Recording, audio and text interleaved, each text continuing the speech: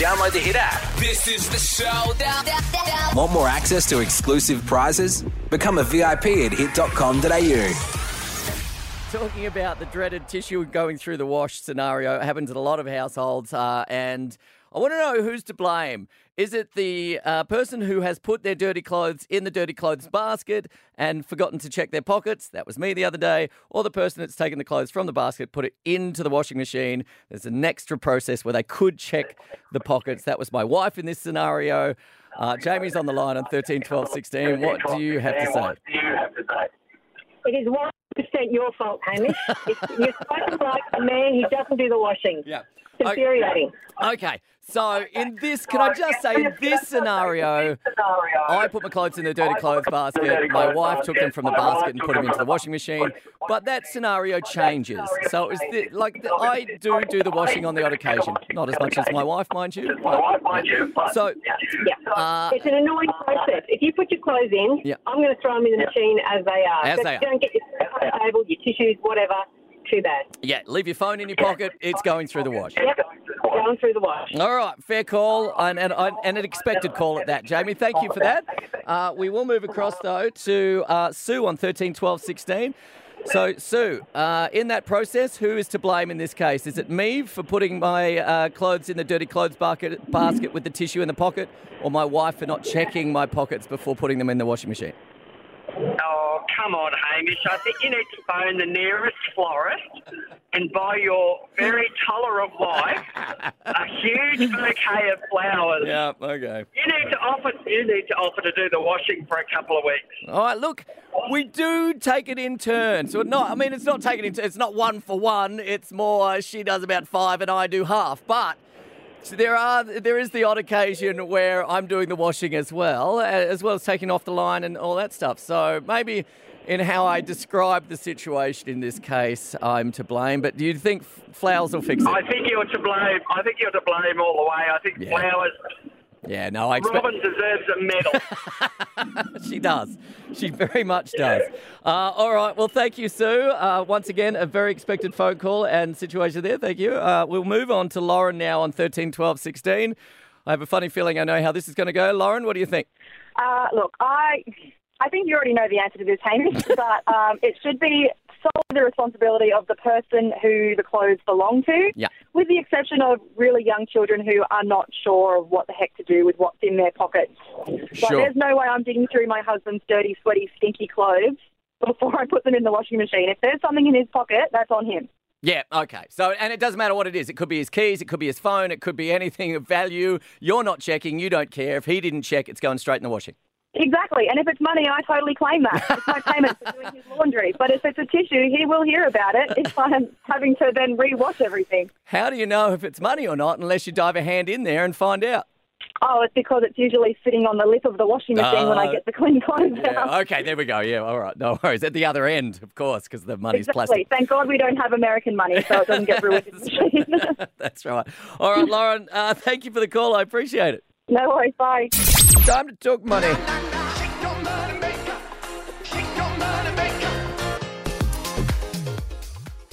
Apparently, 1 in 3 people will talk or ask for a pay rise this year. 1 in 3. 3 out of 3 of those 1 in 3 will probably get denied, as it turns out. But I go by the thought process, if you don't ask, you don't know. So what's the worst they're going to say? No? So every year I ask for a pay rise, and every year, denied. But that's okay. At least I've asked. So they were talking about it on the Today Show on Channel 9 the other day. They had a finance expert, Effie Zahos, on the show. She got to talking about the sectors, because if you work in a certain sector, you're more likely to get a pay rise. So here she is talking about those sectors where, you know what, it pays to ask for a raise. The 2 industries where all employers said that they're, you're going to give a pay rise no matter what bracket. So if it's less than 3%, 3 to 7, over 10, was real estate and finance. Now, the other industries that actually said, yeah, we're going to give some pay rise and some of it may be over 10%, which is just quite amazing, surprisingly was retail, construction, IT, the public sector and education were a few of them.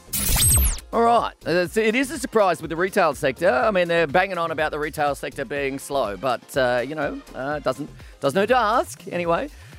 And then they went on to come up with some strategies on how you ask for a pay rise. And this is what Effie said.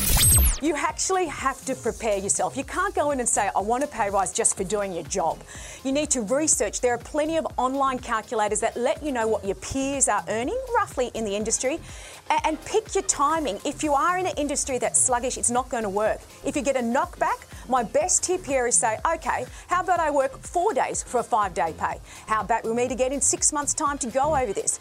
Can I get more flexibility? Can I upskill? Can I do a course? Maybe they'll pay for a course and you get another job somewhere else. All right, there are so many things to think about there. As I said before, I always just ask every year. In fact, I asked one boss. He's no longer working in the station, so I can say this.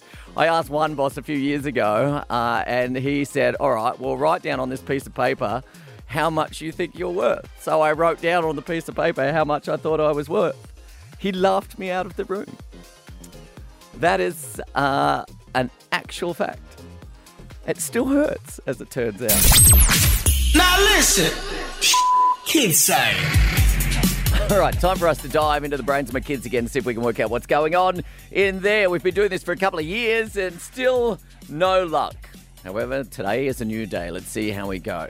Yesterday, I brought everybody the great news that, and I'm not sure if it's in Australia yet, I'm hoping it is, that KFC and Pizza Hut are teaming up to create a popcorn chicken pizza. Great hangover food. But as it turns out, pizza and popcorn chicken are my son Sam's two favourite foods. He loves a cheese pizza, and both Sam and Adam love their popcorn chicken. They're always asking for it. I'm always saying, no, special treat.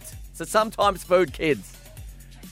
So I brought the good news home to them last night that there was the collaboration between KFC and Pizza Hut, and this is how the conversation went down.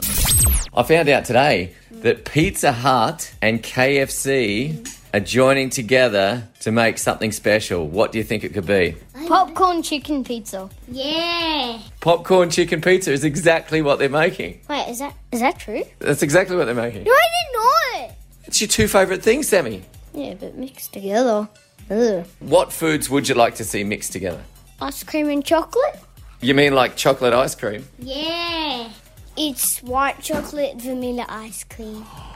It tastes like a little bit like white chocolate and a little bit like ice cream. Any other food combinations? Chip ice cream.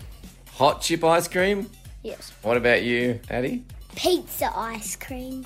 Would you eat it? No. Why did you come up with it then?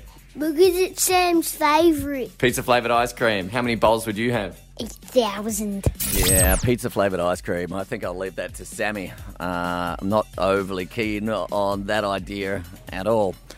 And chip ice cream, also a no. A firm no. Not a hot chip ice cream. A firm no from me, to be honest. But I will be trying the popcorn chicken pizza if I can get my hands on it. There are two things in my view that most people think they don't get enough of. One is money. The other is good times. I'm going to talk money later on in the show. Let's talk the good times right now, and more importantly, the sexy times. Let's set the scene with a bit of sexy saxophone music. I don't know if this is too sexy. I did Google sexy saxophone, and this is what came up. Anyway, we'll work with it. So there's a sexpert. Her name is Tracy Cox. And she's come up with a whole bunch of simple ways to initiate sexy time without feeling awkward about it.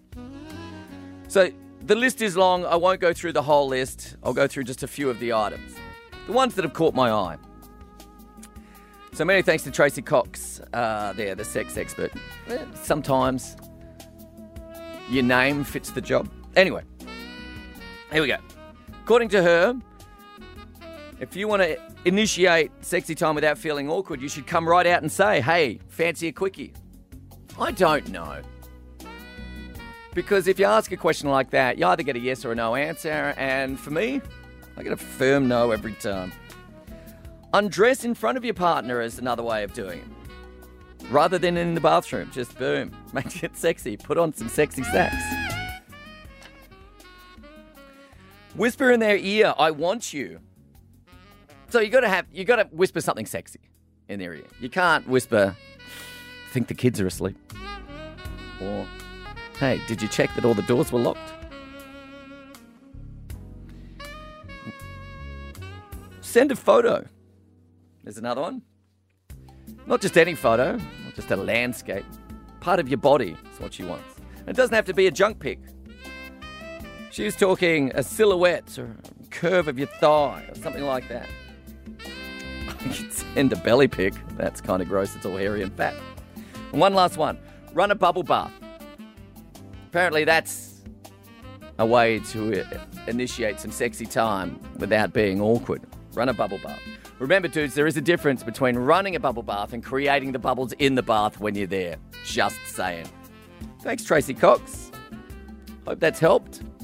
I also find, just for me personally, switching the lights off is handy because for me, or I should have said for my wife, beauty is only a light switch away. She's like, "Ooh, honey, you look better in the dark." I tend to agree. There is a reason I'm in radio. Download the Hit app. This is the showdown. Want more access to exclusive prizes? Become a VIP at hit.com.au.